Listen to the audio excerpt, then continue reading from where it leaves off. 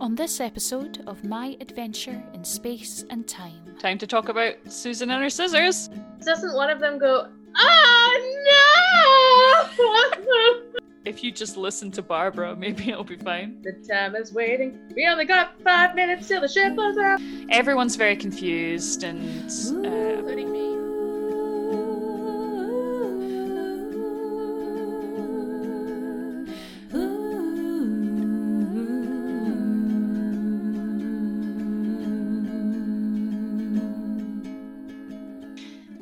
Hello, and welcome to another episode of My Adventure in Space and Time, a modern Whovian's journey through classic Who. I'm the Whovian, it's me.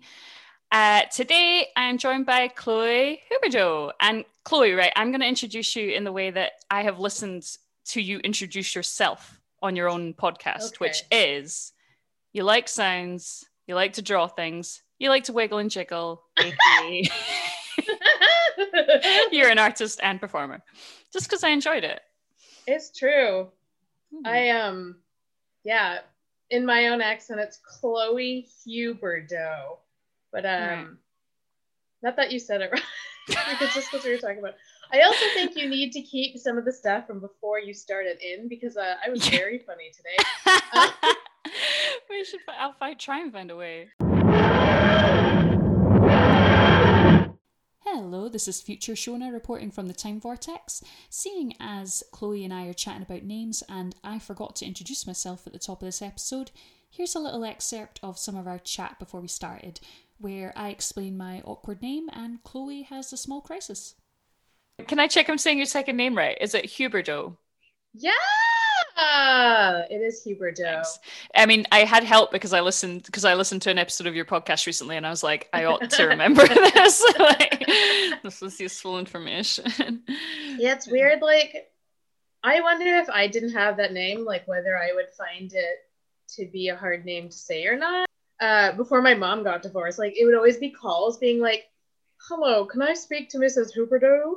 Huberdeau?" But I have the same issue because Shona, like, you know, it looks like Sinead or Sionade or, you know. Wait, your name is Shona? Yeah, I know. But like this is but there's no reason you would know this, Chloe, because we've only met in person once. So like there's no way you would know that. I was not prepared for this. I know, but your name it is spelled Sinead. It's already a weird spelled name, and it's already spelled like another weird name. Is this like, I've never heard of Shona before. Look. So it's the Gaelic way to spell Shona. So it's like the Scottish Gaelic way to spell Shona.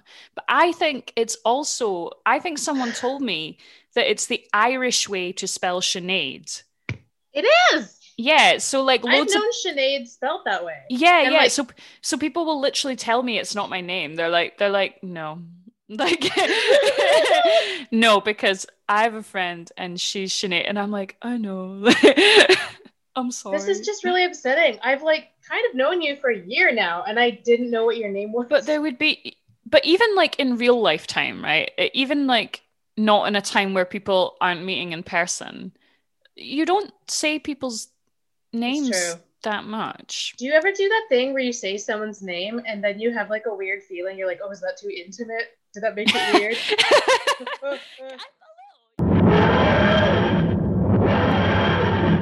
So yeah, I'm an artist and performer, and I have my own relatively new podcast called Enthusiastic, and it's on Spotify.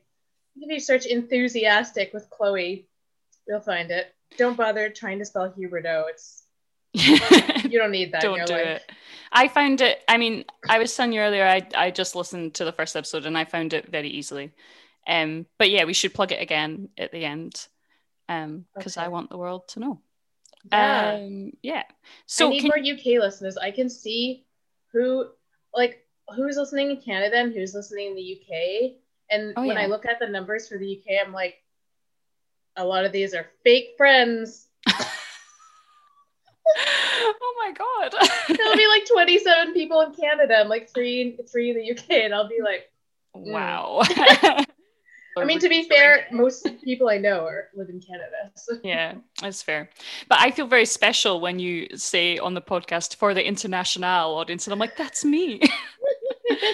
I mean, I presume that's me. I always presume you mean not, because I know you live here in the UK, but I presume you mean the UK audience. I think like sometimes it's you, but other times it's Canadians. You know? Oh boy. It's whoever. Yeah. We have one Slovenian listener who's my previous flatmate, but I like to just be like to our think about our listeners in Slovenia, you know? Yeah. Think about that market. Mm-hmm. So can you tell me a little bit about your Doctor Who history, your Whostory, if you will? I'm really trying to make these puns work, but I can't say them without embarrassment. So I don't know. It's a really special word to say with a Scottish accent, I have to say. Whostory. Oh my god. Please tell me about your Whostory. So when I was like in grade 7, which is like 12 and then turning 13 during that year, this is going to be a long walk, but I found an interview with Daniel Radcliffe on the Jonathan Ross show, and I was like, what is this? And then I watched this and I was like, is this what like chat shows are? And then talk shows are in, like, what is going on here? Like, this is wild. So I am so intrigued that this is how the story is started. This is how I know, like, almost everything, like, British that I got into. This is, like, where it all comes back to. This is the rabbit hole. But I was like, what is this? Like, they're allowed to do this? Like, UK TV is bananas. Like, he's talking about, like, I remember watching one clip, which was just in between during the show, where Jonathan Ross was talking about how he got bored in a hotel room the other week and decided to shave his balls. And I was like, television is different over there.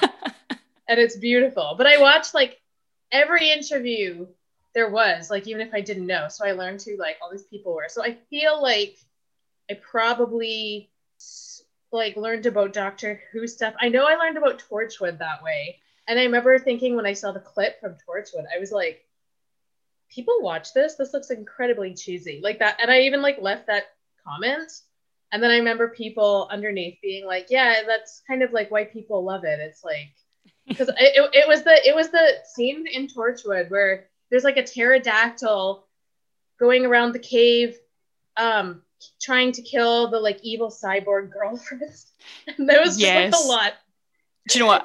I'm incredibly familiar because I hadn't seen Torchwood really until like I literally just watched it. Like I literally just went through it maybe like just last year. And what I find hysterical about it is, well, I really enjoyed it more than I thought I would. But yeah, like I always thought of it as like, you know how it's meant to be that it's sort of like edgier, like sexier kind of Doctor Who. Mm-hmm. But it made me think of, and I don't know how like familiar you are with British soaps and stuff, but it always made me think of, right, do you know what Hollyoaks is? Yes! Yeah, right. But so Hollyoaks is like, yeah, like what, like a soap that's got like young hot people in it. Yeah. Or is like exclusively young hot people. But there was another thing that was Hollyoaks, but like, so Hollyoaks is on at like 6 p.m. or something, right? Or I don't know if it's still on, but and for a while, they did one that was on like late at night, and it was called something, I don't remember what it was called, but I feel like it was called like Hollyoaks After Hours or Hollyoaks Night in the City or something like that. And it was like even more sexy. Yeah, it was like they could have like sexier scenes and maybe they could swear a little bit. And it was like sexy late night Hollyoaks. And like I thought like this is like what Torchwood is. Torchwood is Hollyoaks. Yeah, I honestly like, I think Torchwood is like a fascinating artifact that should be talked about more, because TV shows now aren't that gay, and like it's that thing where you just wish every character on a TV show is a little bit bi. Torchwood's that show. And then but like that show is a lot. But actually now I'm remembering, I definitely also watched a scene from Doctor Who that was a clip on Jonathan Ross where there was like a bee, where there's like an evil bee. Oh yeah, I think I know the one you mean. Like a big one. Yeah, I think it's the one where I think it's the Agatha Crispy. Fuck. Agatha Crispy.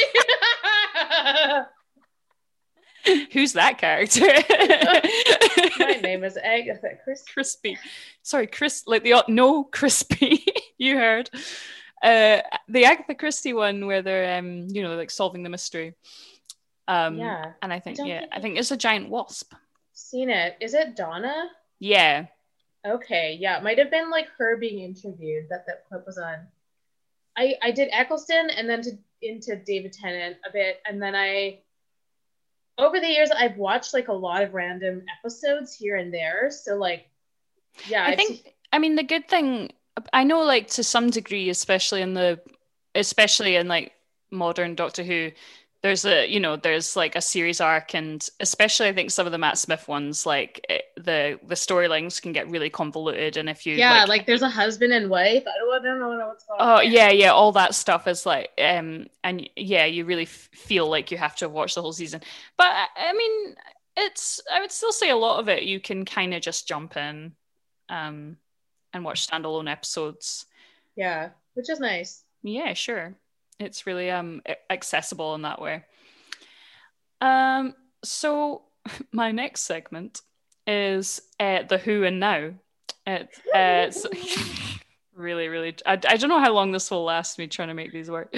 I wonder, like, it's like one day I'm just going to be like, nope, can't do it. So I guess just to give some space to talk about anything that's like currently going on in Doctor Who, not like too much space because we want to talk about the episode, but just because so much of this podcast is going to be like looking back. But so that could be anything, like any kind of new Doctor Who content or just anything that you've noticed. Or I mean, I guess the big thing is that there was a new episode of Doctor Who on New Year's Day. Oh yeah, there was, wasn't there? Yeah, did you see it or no? No, like I only know because we know Gabriel.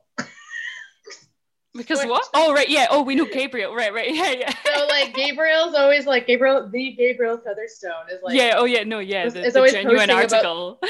Always up to date. Always up to date. I'm really hoping that Gabriel's someone we both know who's a massive Doctor Who fan. And do you know what I love most about him is that he always appears on the comments for the Facebook like official Doctor Who page, and sometimes it's something sincere and sometimes it's something wacky. And I always enjoy it, and I always enjoy when it's something wacky because people don't really know how to react. It's funny like seeing people like in public page comments, because it's like it's almost like they're a completely different person. Like they don't you know what to answer to when you go into those comments. I see my mom a lot arguing with shitty racist conservatives from my home province. Oh my god. You get him, Mom! Yeah. Okay, sorry. So the segment is like anything recent? We've like... Yeah. Anything that's interesting to you, I suppose. I suppose it doesn't have to have happened recently, but maybe if it's recent. I've been wanting to like watch the new season because it's a woman. I don't know if it's like, it's probably 2 seasons now. Yeah. I haven't really done that yet. Because I feel like I have all this other like backed up stuff. But like, I think that's the thing I've been thinking about. Do you know what? I think I've heard a lot of people say, and I agree that it's a good jumping on point. So I think they did, from what I've read from Chris Chibnall, the current showrunner, they wanted to purposely start off Jodie Whittaker's run as a run that people could jump onto, having not seen, like, in theory, if you've not seen any Doctor Who, you could jump in and watch it. So it actually might not be a terrible place to restart. There's just so many things to watch, and especially like in life, when you're in school, as I am. Mm-hmm.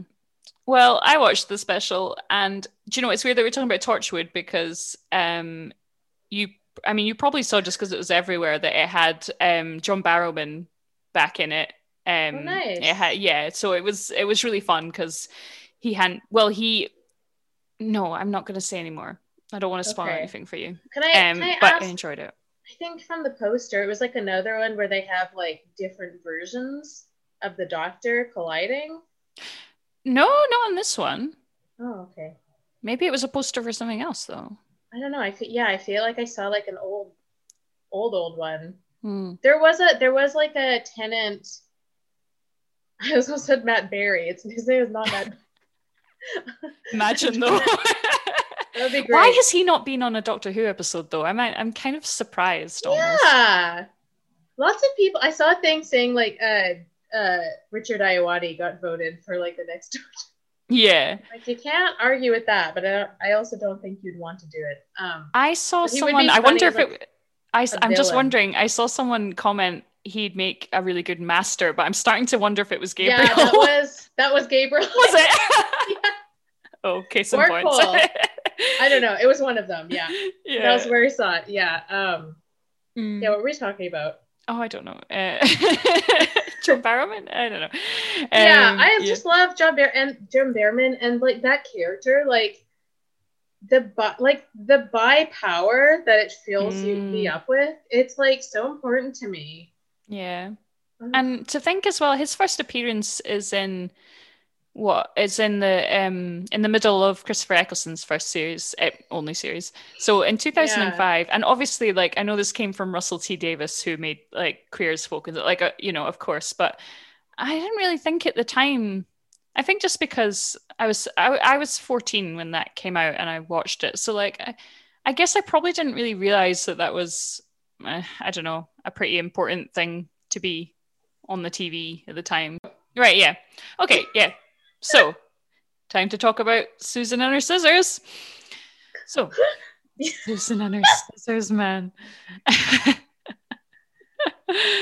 She's gonna be in my dreams. Okay. So, obviously, I've got more context for what happened before this. So, at the end of the last, I guess at this point they've had like a couple of adventures. Barbara and Ian have essentially been kidnapped, though. This is crucial, is that they haven't like just chosen to go on this merry adventure. Basically, they saw the TARDIS and everything, and the Doctor was like, well, you have to come with us now because no one can know that we're here or something. So they're kind of hostages. It's a bit weird. And at the end of the last story, they'd all kind of passed out, where we find them at the beginning of this. Yeah, where the first scene I did write some notes, and that was the first note I wrote, was like falling down, very funny. Like how the episode starts like with no real dramatic, just them, the tower thing going down, and then all of them doing like very extreme, I'm losing my balance and falling down. Yeah, like making a meal of it. Yeah. Yes. Like, no, I did notice when we opened. Yeah. No, I did notice that Ian had managed to maneuver himself to a chair. Like, resourceful as always, Ian. So Barbara and Susan, they wake up first, and Susan's she's going on about how she's got this pain in her neck, and everyone's very confused, and including me. Yeah, including me. I was so confused for a lot of this. Me too. I'll admit. We'll get into it. Everyone is behaving strangely. Ian is. Look, I was so suspicious of Ian all the way through this because he's super creepy. And the thing is, you find out at the end, right, that no one is compromised and no one is suspicious. Really. Which is nuts because they all are weird. So weird. Like, speaking of Susan and her scissors, we got no explanation for that. Like, I was like, Are we supposed to assume that because the universe was like being created around them, that's what was making them act weird? Or are we supposed to assume that when Susan gets a little bit worried, she starts acting like she's in like a state of psychosis and like takes out scissors and is like, she was acting. They were like, I 100%. I was like, okay, there's an alien who's inhabiting each of them. Yeah, and or I thought, or I thought there was like something in the air or something that had compromised them in some way. Yeah, but so I think like, is this how they act? Is this like, are we to assume that like there was nothing that was affecting them other than the fact that they were confused? Like there was no outside forces, like screwing around with their brains, because that is troubling. Yeah, and then there's the TARDIS must have been affecting them a little bit, because there's all the stuff later. I suppose we'll get to it, but there's all the stuff later where Ian's like just like assaulting people. Right. Yeah. Right. Yeah. There's Susan and her scissors. There's Ian trying to choke people. And then also, I mean, because I haven't seen any of, like, but the doctor, like, also, it seems, like, everybody seems like they're going in and out of lucidity. And it's so, yeah. And I also, I think another thing I wrote down was, like, I can't tell how much of this eerie feeling is coming from the story versus the weirdness of early 60s television. Oh my god, yes. Yeah, I was that's like, is so something true. weird happening? Are these like weird silences?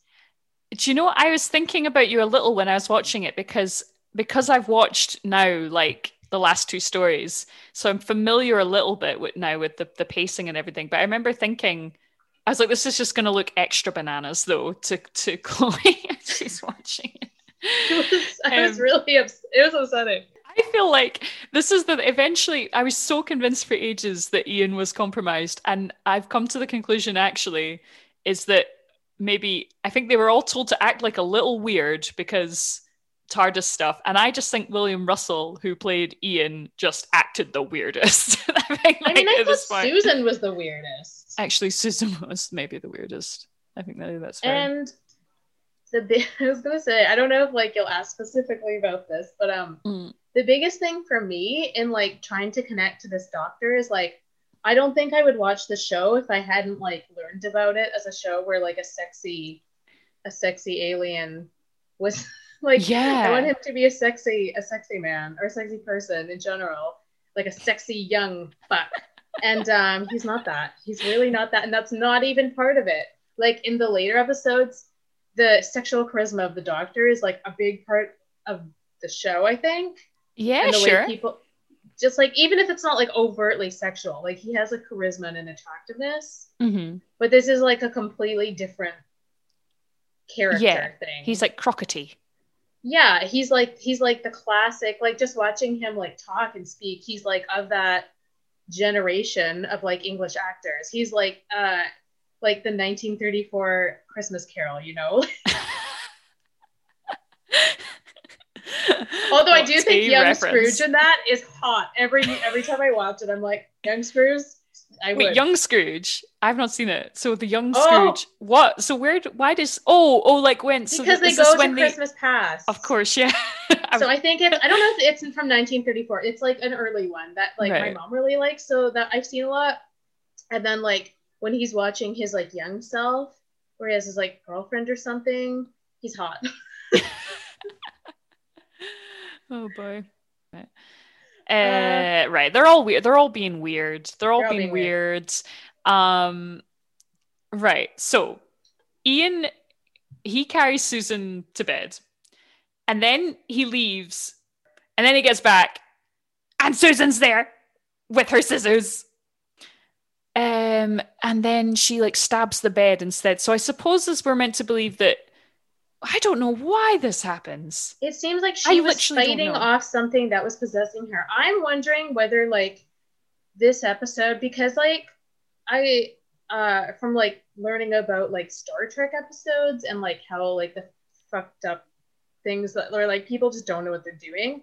I'm wondering if this story was supposed to be a different story and then it got changed somewhere and then they kept parts of the script or something. Well, I did find out it was written very quickly because, so basically, if we can call this a bottle episode, right? Which I knew it would be just from the description of it. But I thought that was weird because of how early, like this is the third story. And apparently they needed to do it because the last two stories went over budget. And the guy that wrote it, David Whittaker, he wrote it in 2 days, apparently. So maybe there are just some plot holes in it. But you'd think in 2 days he'd be able to make something cohesive. I mean, maybe the fact that they were acting weird like adds to the ness of it, but like it just feels the payoff doesn't explain anything at the end, like other than why the ship was being weird. But this doesn't explain Susan and her scissors. Like, no. Also, I have to say, I found the moment where she stabs the bed like a very effective, dramatic moment. I was like, whoa, shit. Yeah. So I thought it was something like substantial. Yeah, I was like, why? Like, I too thought, the beds are just curvy lawn chairs with no blankets. I felt so sorry for them because I feel like as well in modern Doctor Who, you're given so much build up about what could possibly be inside the TARDIS that you don't see. Like they're always like, oh yes, the swimming pool's just down there, and go to the library, go to the wardrobe, and I presume even in this, he says we have an extensive wardrobe, so he's got stuff. So I think. So why are there bedrooms like this crappy little dentist chair? Like, 50s, 60s idea of the future where everything is like streamlined and like not actually livable. Like that's the thing about ideas about the future is it's never something humans are actually going to want to live in, even if it looks cool. So maybe it's that. But it was funny when when she says, "Oh, I'm going to bed," and then when she's sitting there, it took me a while to realize that was bed. Yeah. So there's a little moment that I think is probably relevant because a lot of stuff comes up later. Admittedly, right, I thought these episodes, maybe it's just in comparison to the ones I watched last time, I thought they were pretty tight. Like nearly everything is there for a reason, even if the reason doesn't fully make sense. Like it's just I say this because the last couple of stories, there's so much filler a lot of the time where they're like walking through the woods or like going to caves and coming out of caves and going back in. This whole next bit, I think what happened. Oh yeah, so yeah, Barbara's like at the point of thinking something is on the ship, and I agreed with her because all the signs pointed that way. Or with Susan, where Susan's saying like, "It's in one of us." It's in one of us. It's in one of us. It's really creepy. And Ian's like, "Oh yeah," so Ian goes, "Barbara," and Barbara's like, "Yes, keep an eye on Susan," and he, like they're just kind of dismissing her. Like she keeps trying to flag things, and even the doctor, and none of them seem to really be concerned about the fact that she's picking up scissors. Yeah, I mean, she literally does it behind them. Like she's like, "Whoops, got them." And they're just like, "Oh, she just needs to sleep a little bit." Like nobody is like reasonably concerned about any of the behavior that's going on. Yeah, even though I know Barbara is not correct that something is on board, but she is later, and they just, this is just like the first instance in which they dismiss her and don't listen to her ideas. I think the explanation for the scissors this time, maybe, it's a bit of a stretch, but I think it's because she overhears Ian saying, "Oh, don't tell her like that you think something might be on board." So I think she like thinks they're I think this is their attempt to make it like they're all like turning against each other and suspicious of each other. Do you know what I mean? Like a sort of Lord of the Flies situation. Oh, have you seen the episode? It's a David Tennant one called Midnight, where he's on the bus. It's a bottle episode. No, but it sounds interesting. Oh, it's really good. So it's all just set on this. It's all just set in the one place, like it's on the bus, and it's more about there's a monster in it, but you never see it, and it's more about how the people on the bus eventually all turn against each other and turn against him. Yeah, like the classic trope. Sure. Which I was like, okay, that's what this episode is doing, but in the end I was like, I don't think it illustrated like that it was doing that strongly enough. Like it didn't really, I agree. How old is Susan supposed to be? Like 15. Okay. Okay. I was like 18? Like how old is she? I don't know. Admittedly, I think she looks a bit young. It probably depends on what she's wearing all the time. Like, but like in the last episode, I think she had like maybe in the first one, she had this wee like stripy jumper on, and it made her look really, really young. I don't know. But yeah, like, so yeah, this is Barbara, Susan, scissors stuff. And then Ian rocks up. And I don't think I don't think he was even meant to be weird at this point. I think in hindsight, I think I just found it weird. He was like, "We've just checked everything and it's all perfect, which is fantastic." And I was like, yeah, like, yeah. And then, right, they go back to the control room and speak to the doctor, and they're talking about how the doctor and Susan's necks hurt. I don't think they ever explain it. I think it's maybe just because they're not human. Thing. Yeah, but then as they're saying it, Ian's like rubbing his neck, and I was like, "Oh shit!" Like, and it didn't mean anything. He just looked shady. there was like another breadcrumb that was never addressed. Yeah. That didn't lead anywhere. Then they talk about the thing that ends up kind of telling them the answer later, which is that the TARDIS is showing them that loop of film that's solar system keeps. But then it all kicks off, and the Doctor's like, "You guys are sabotaging the ship," and I remember thinking like, well, that's a fair thing to surmise because like they're hostages, but Barbara's absolutely livid and is like, you should be on your knees thanking us, and everyone's raging. And then she sees the clock, right? Were you confused by this? Because I did not know what had happened where there was music going, crazy music, and they were looking at their watch, and then there was no numbers on the watch or something. Yeah, I had to watch it back, and I was like, oh, like that's a clock, and it's melted, and it's just you couldn't see very well just because of the quality of the film as well. I also couldn't tell if the music was like actually happening because it seemed like they were reacting to the music. Right, yeah. So I was like, yeah, there was a lot of the... Yeah. And it was also seemed like an insane overreaction. Yeah, because doesn't one of them go, oh no!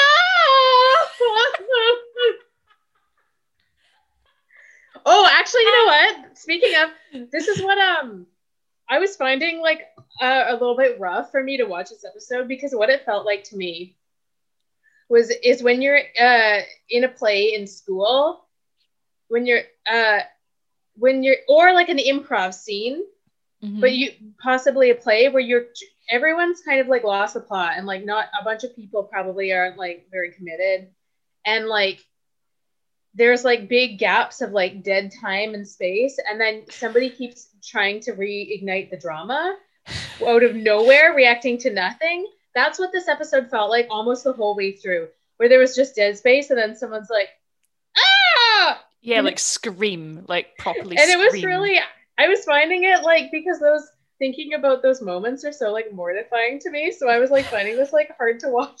Yeah, it was like giving you like a Nam flashback. I was always the one trying to reignite the drama too, like you were like the Susan, just screaming your head off. Fully, just being like, ah!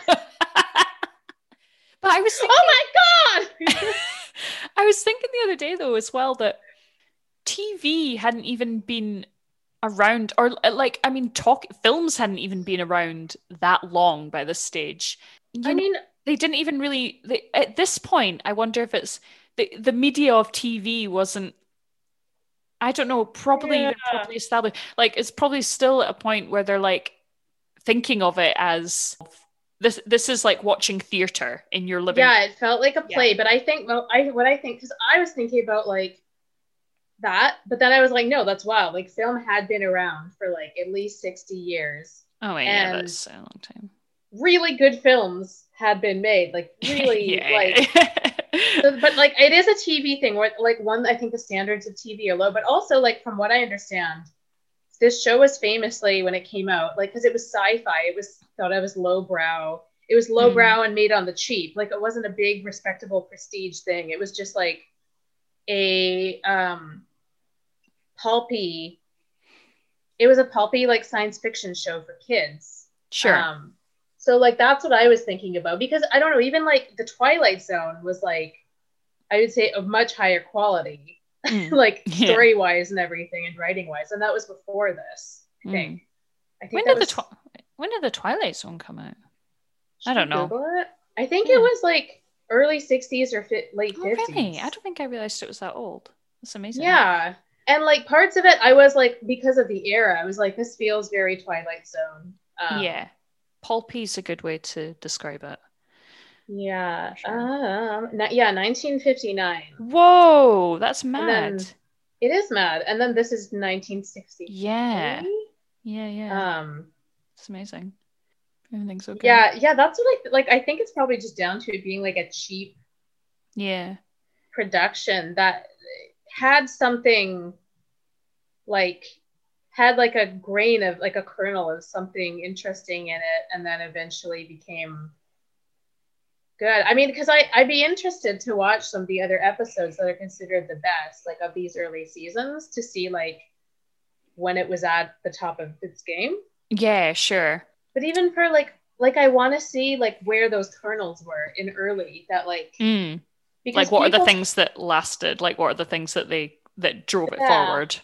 And I mean I've heard people like Stephen Fry and Neil Gaiman talk about like watching the show when it first aired and just being like so obsessed with it. And it's one of those things where you're like, not all of this, but also part of it has to be that thing about like the things you're nostalgic for are always going to be really amazing to you, regardless of their quality.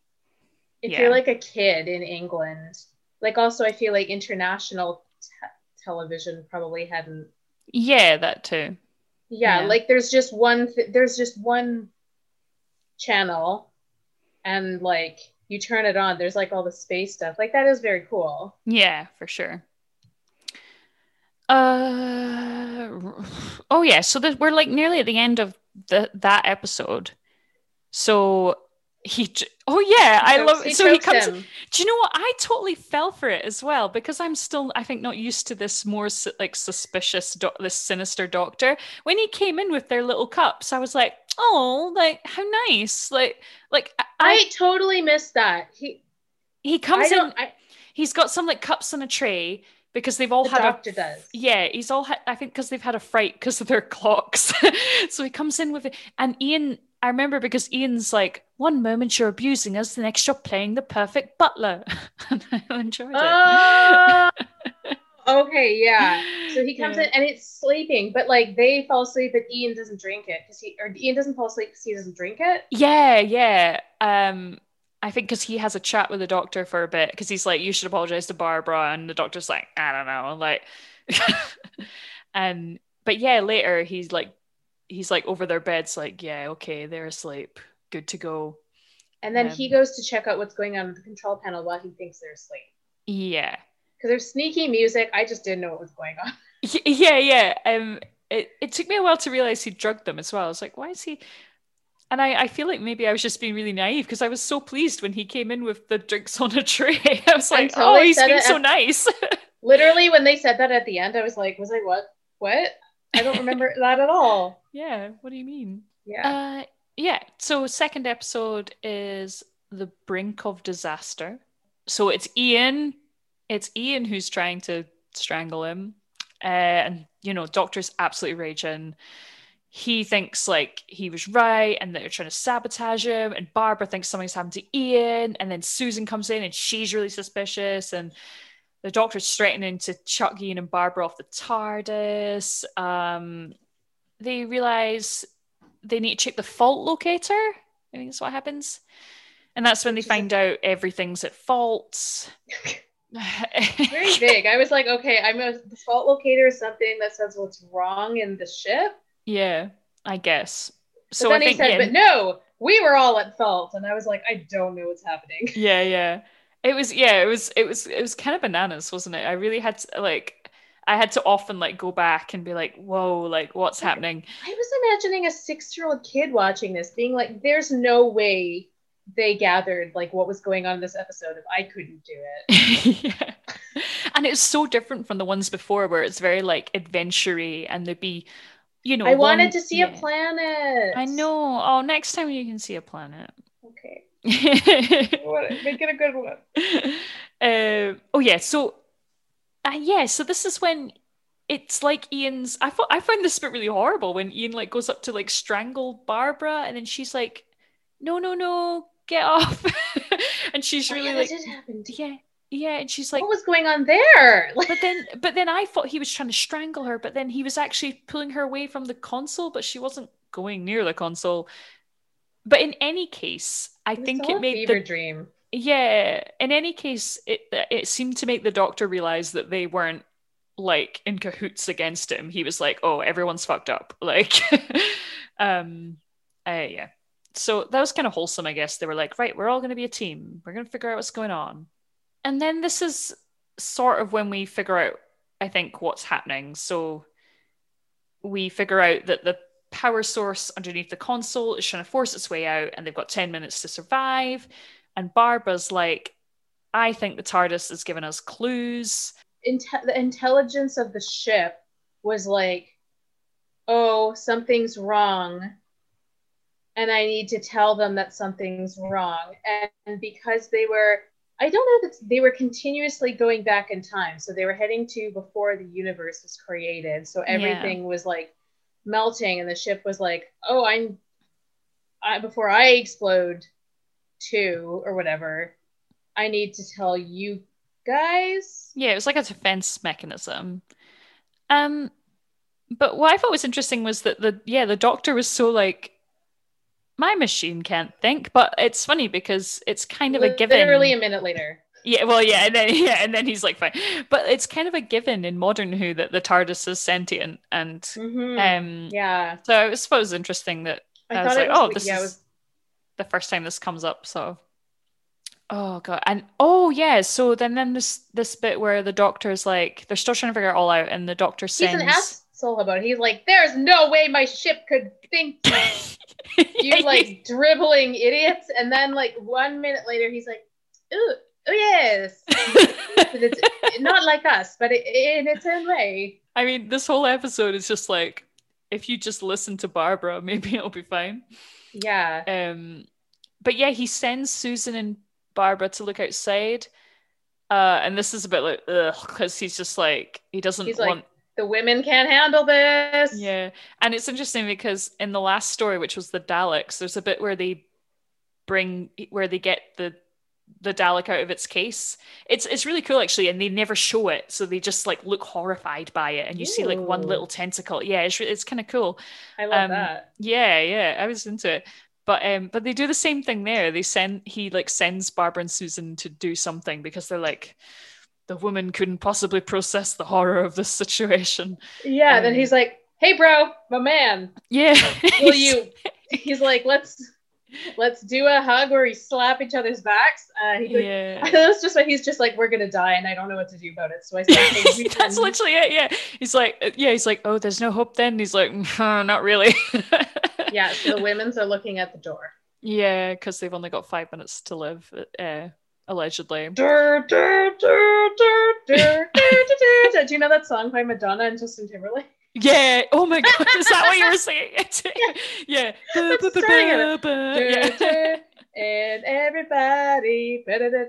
Yeah. Madonna. Yeah. You got it. The time is waiting. We only got 5 minutes till the ship blows up. Don't hesitate. Yeah. Till it goes back to the beginning of the solar system. Yeah. So, yeah, then they look at that. Yeah, then they figure that out. Basically, they look at that loop of film and they realize what's happening. So this cracked me up so much. Well, first, what cracked me up was when they do a zoom in on the what's it called, the fast return button, and it's like, oh, it's written by hand with a Sharpie. Yeah, it's like a button, and it's like in Sharpie, like scrolled, like fast return. Was too much. And then I wanted to rewind and check if the on like the food and water machine, if because I didn't remember them. I don't think they're like in Sharpie. Clearly handwritten. I thought it was so funny that they couldn't even get a stencil. Yeah, it's so funny. I mean, I guess it's kind of a nice idea that the doctor would just be like, oh fuck, I better just write this on. But yeah, I thought it was hysterical. I mean, yeah, like it just seemed like they were like, okay, this is part, like, what are we doing here? This is a cheap show. Okay, here we go. Yeah. And like, I guess because of the episode, it was definitely like the set. Now that I'm thinking about it, the set was definitely already built. And then once they wrote this episode, they were like, oh, we have to put the title. And then maybe on the day, they were like, shit, we never did that. And somebody was just like, get the Sharpie. Get quick. But it also even just cracked me up that the whole reason that this whole thing had happened was that his button had got stuck. He'd pressed a button. They spent so long explaining how a button works. I was like, I don't know. The kids at home. He got stuck. He explains to her, he's like, just the button, there's a spring underneath the button. So you see a student, and then he explains it again, like 2 seconds later. But do you know my favorite bit about all this was, right? Was that after that, So him and Susan, he's like, oh yes, Susan, this is what's happened, that the spring has got stuck, and they're like, oh, but it's fine now, hooray, we're safe. And then they look over at Ian and Barbara, and they're like fucking catatonic. Like they're like, they've had like the most stressful, like traumatic like moment. They're both like just like leaning against the wall, like haggard and just completely done. Yeah. Oh, poor Ian and Barbara. I know, what a wee shame. And then it turns around so fast. I was like, are you sure you don't want to double check if things are okay?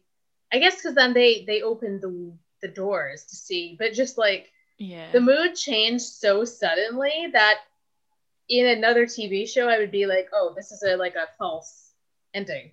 Right, yeah. Yeah, and the doctor like apologizes, sort of, to Ian, and Ian's like, yeah, whatever. He's kind of fine. And obviously, like, Barbara isn't. I quite like that. Away. Yeah, I thought she's it was gonna nope. end there. I honestly thought it was gonna. I didn't think we would see him like going and apologizing to her. I thought it was just gonna end by Barbara walking. I kind of thought that too. I quite liked that scene where he went in and apologized to her. I thought it was nice when he was like, he's like, you're very valuable. Yeah, and I was like, all right. And I really liked when he was talking to Ian about his coat, because they've got all their clothes on to go out in the snow and that. And he goes, I acquired that ulster from Gilbert and Sullivan, which is already hilarious. Oh, I thought it was made for two. Yeah. Like, oh, good one. Get a little gag in at the end. I was like, oh, I wish we'd had more of this. I know, yeah, because the rest of it was bananas. It's not very whimsical, this episode.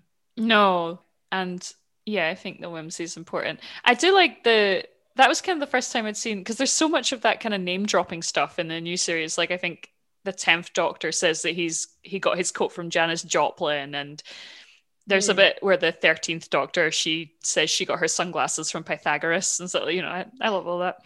And it closes on Barbara and Susan, and they found a massive footprint in the snow outside, which we'll never know about because the next story, Marco Polo, is lost, so is missing. Yeah, and that's the end. I mean, I feel like, do you know what's so weird? I feel like I started, like, before we started talking about this, I think I was very like, that was bananas, but everything was really tight, and like, there wasn't anything there that wasn't meant to be there. And then the minute I started talking about it, I was like, wait, no, there's lots of nonsense. There's lots of stuff that doesn't make sense. Yeah. Yeah. It was interesting. I thought that, because they give him the headband that turns white when the wound is healed. So as we see it turning white, I thought that when it turns completely white, maybe he would stop being paranoid or whatever, because his like brain injury is healed or something, and then like he'll be different. So it's just like a clock ticking until. Yeah, that would have made sense. Yeah, because that kind of writing tool of like, if you introduce a prop or like a tool in the beginning of in the first act or something, it needs to come up. It generally will come up again later in the episode or something. I don't really know what I'm talking about. I guess it was just like a nice little like sci-fi thing. Yeah. To be like, ooh. Yeah. But yeah, I didn't think like a lot of the clues were kind of dumb. Like I guess the time thing I sort of get. But yeah, when they were like, oh yes, in the water machine, it said it was empty and it wasn't. And I was like, what's that meant to? Is that a clue? Like, and the water came out in a little bag. Yeah, in a little baggie. Yeah.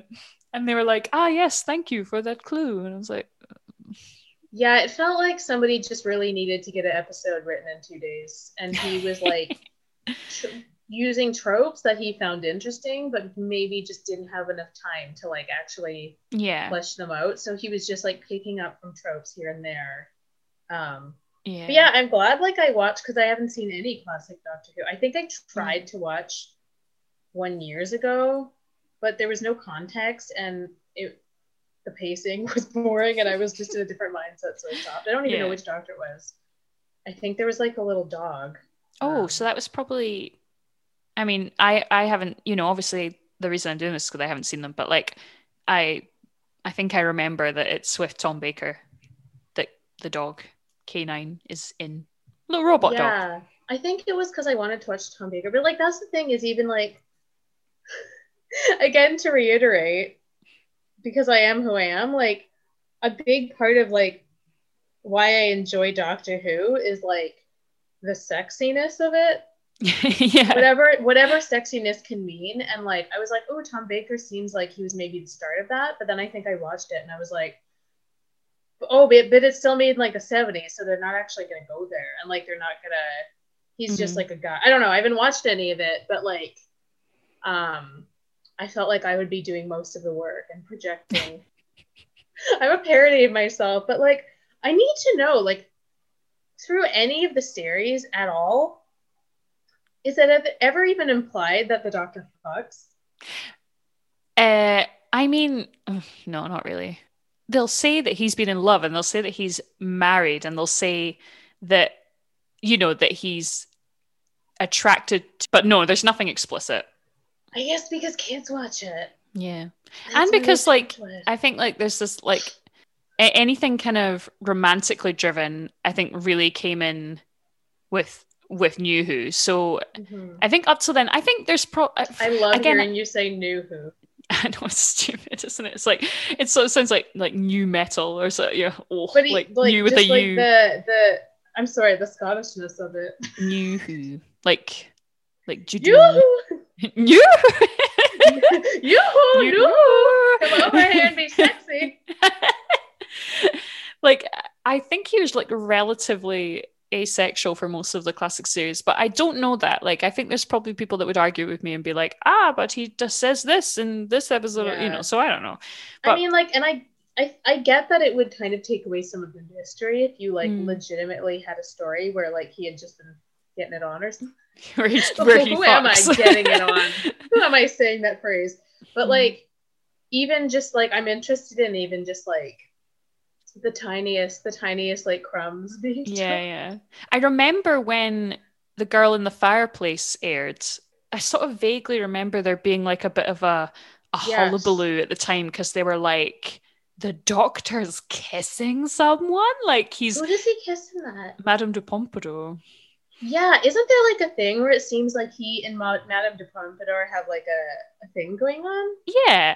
So, and I don't really remember at the time because like I wasn't like, I don't know, in Doctor Who fandom, but I think there was some sort of like, I think there were probably some fans were like, what? The Doctor doesn't do that. And other people were like, just let him fuck. I'm about to say something really rank, but maybe when he said he invented the banana daiquiri, that meant something else.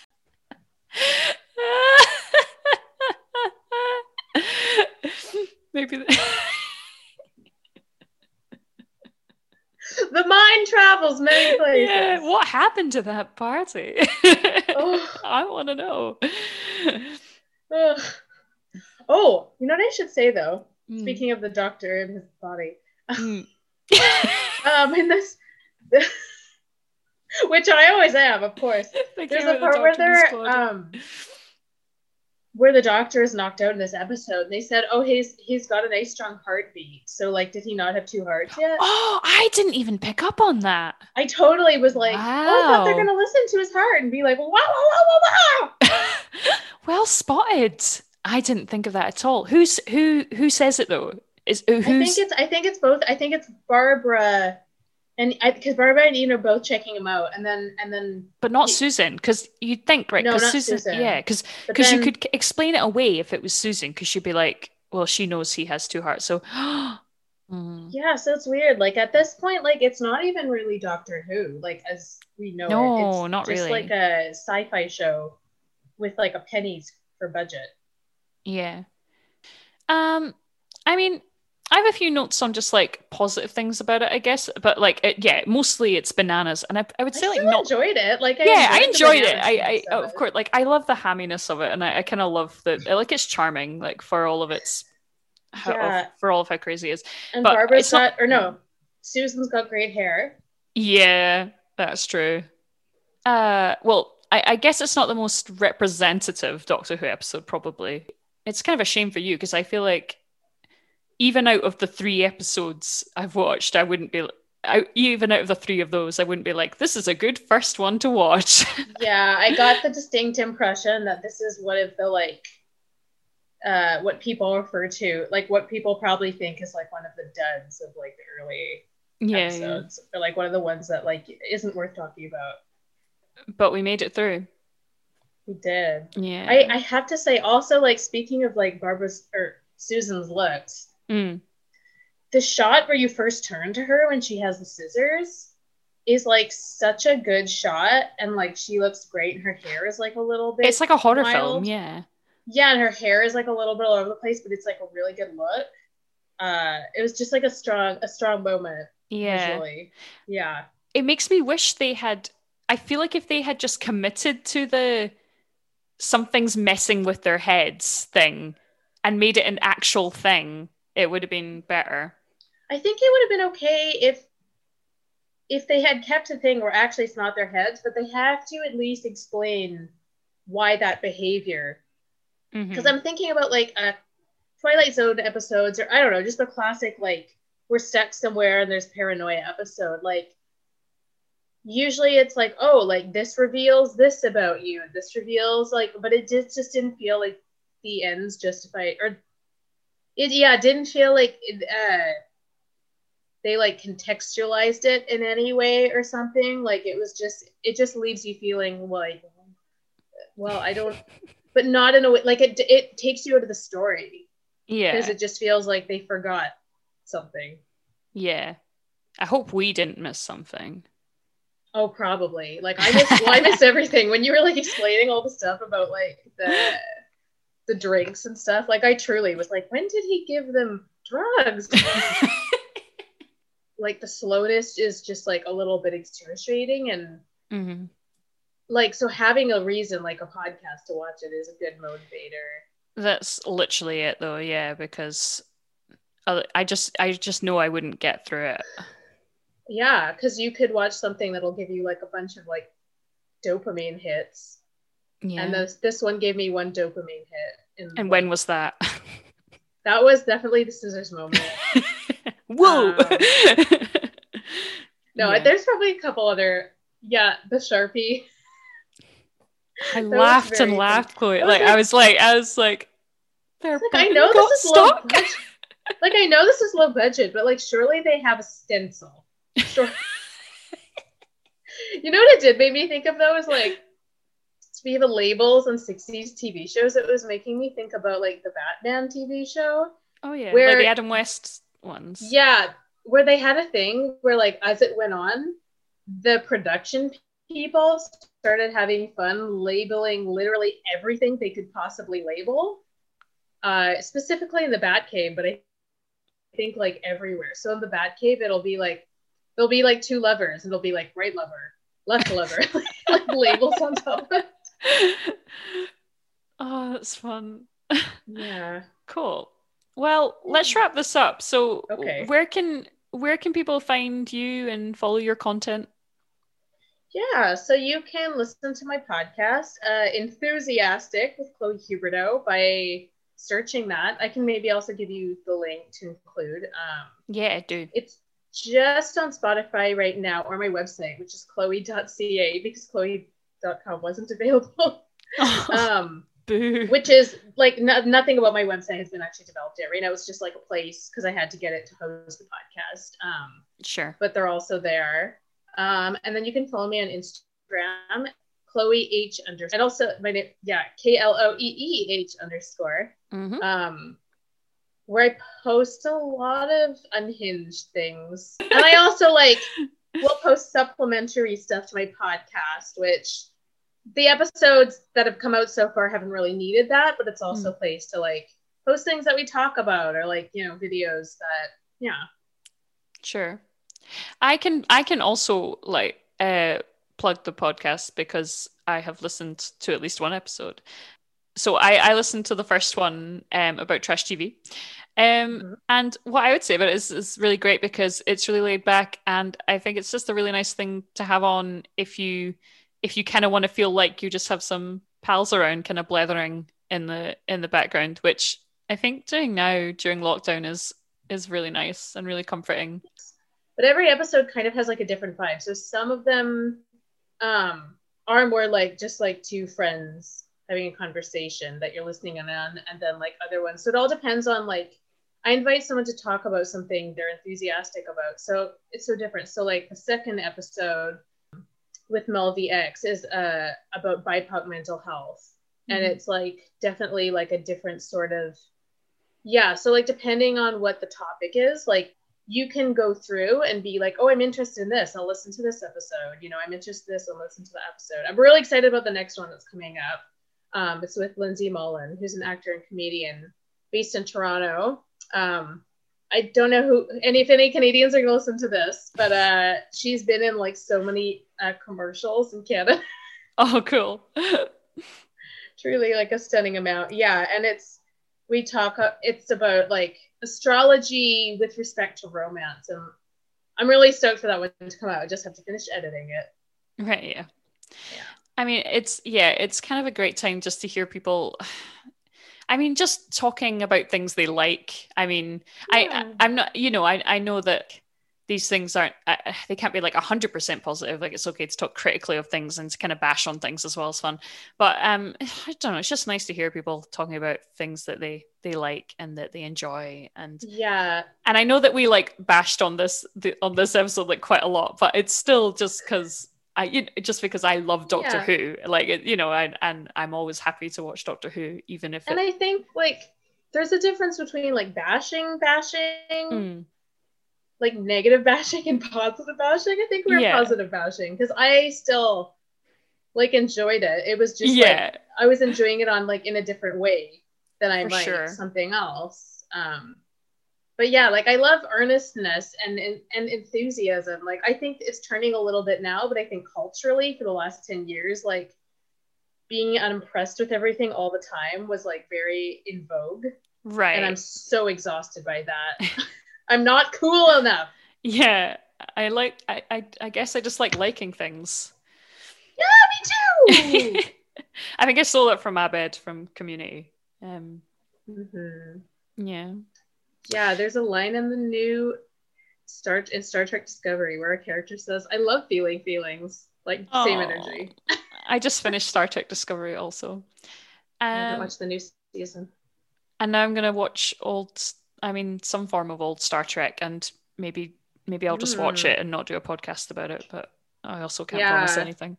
I still haven't watched like a full episode of like the first Star Trek. Like I'm all about TNG because I do want to watch like the first one because I love Spock, but also it's so misogynistic. The original Trek, like it's like Kirk is the worst. I hate Kirk so much. Oh boy.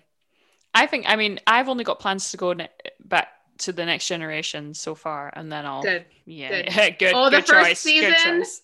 Well, I don't know. So entertaining. It's such a mess, but in like in the wildest ways. It's great. I'm excited for you. Yeah. Cool. Nice one. Let's wrap it up there. This was a blast. I feel like we've covered everything we could possibly covered. Thank you for having me on. Thank you for joining me. Okay, so we've been Shona and Chloe, and that's us today. Bye. My Adventure in Space and Time is hosted and produced by Shona Stevenson, with music by Shona Stevenson and artwork by Robbie Stevenson. Special thanks to Caroline Donald for all her support, and to anyone listening. You can hear more on the website at myadventureinspace.wixsite.com/podcast, or on Spotify, Apple Podcasts and Stitcher. Please join the conversation on Facebook, Twitter or Instagram at myadventurepod. Thanks for coming along on the adventure. Before I go, I just want to tell you, you were fantastic. Absolutely fantastic.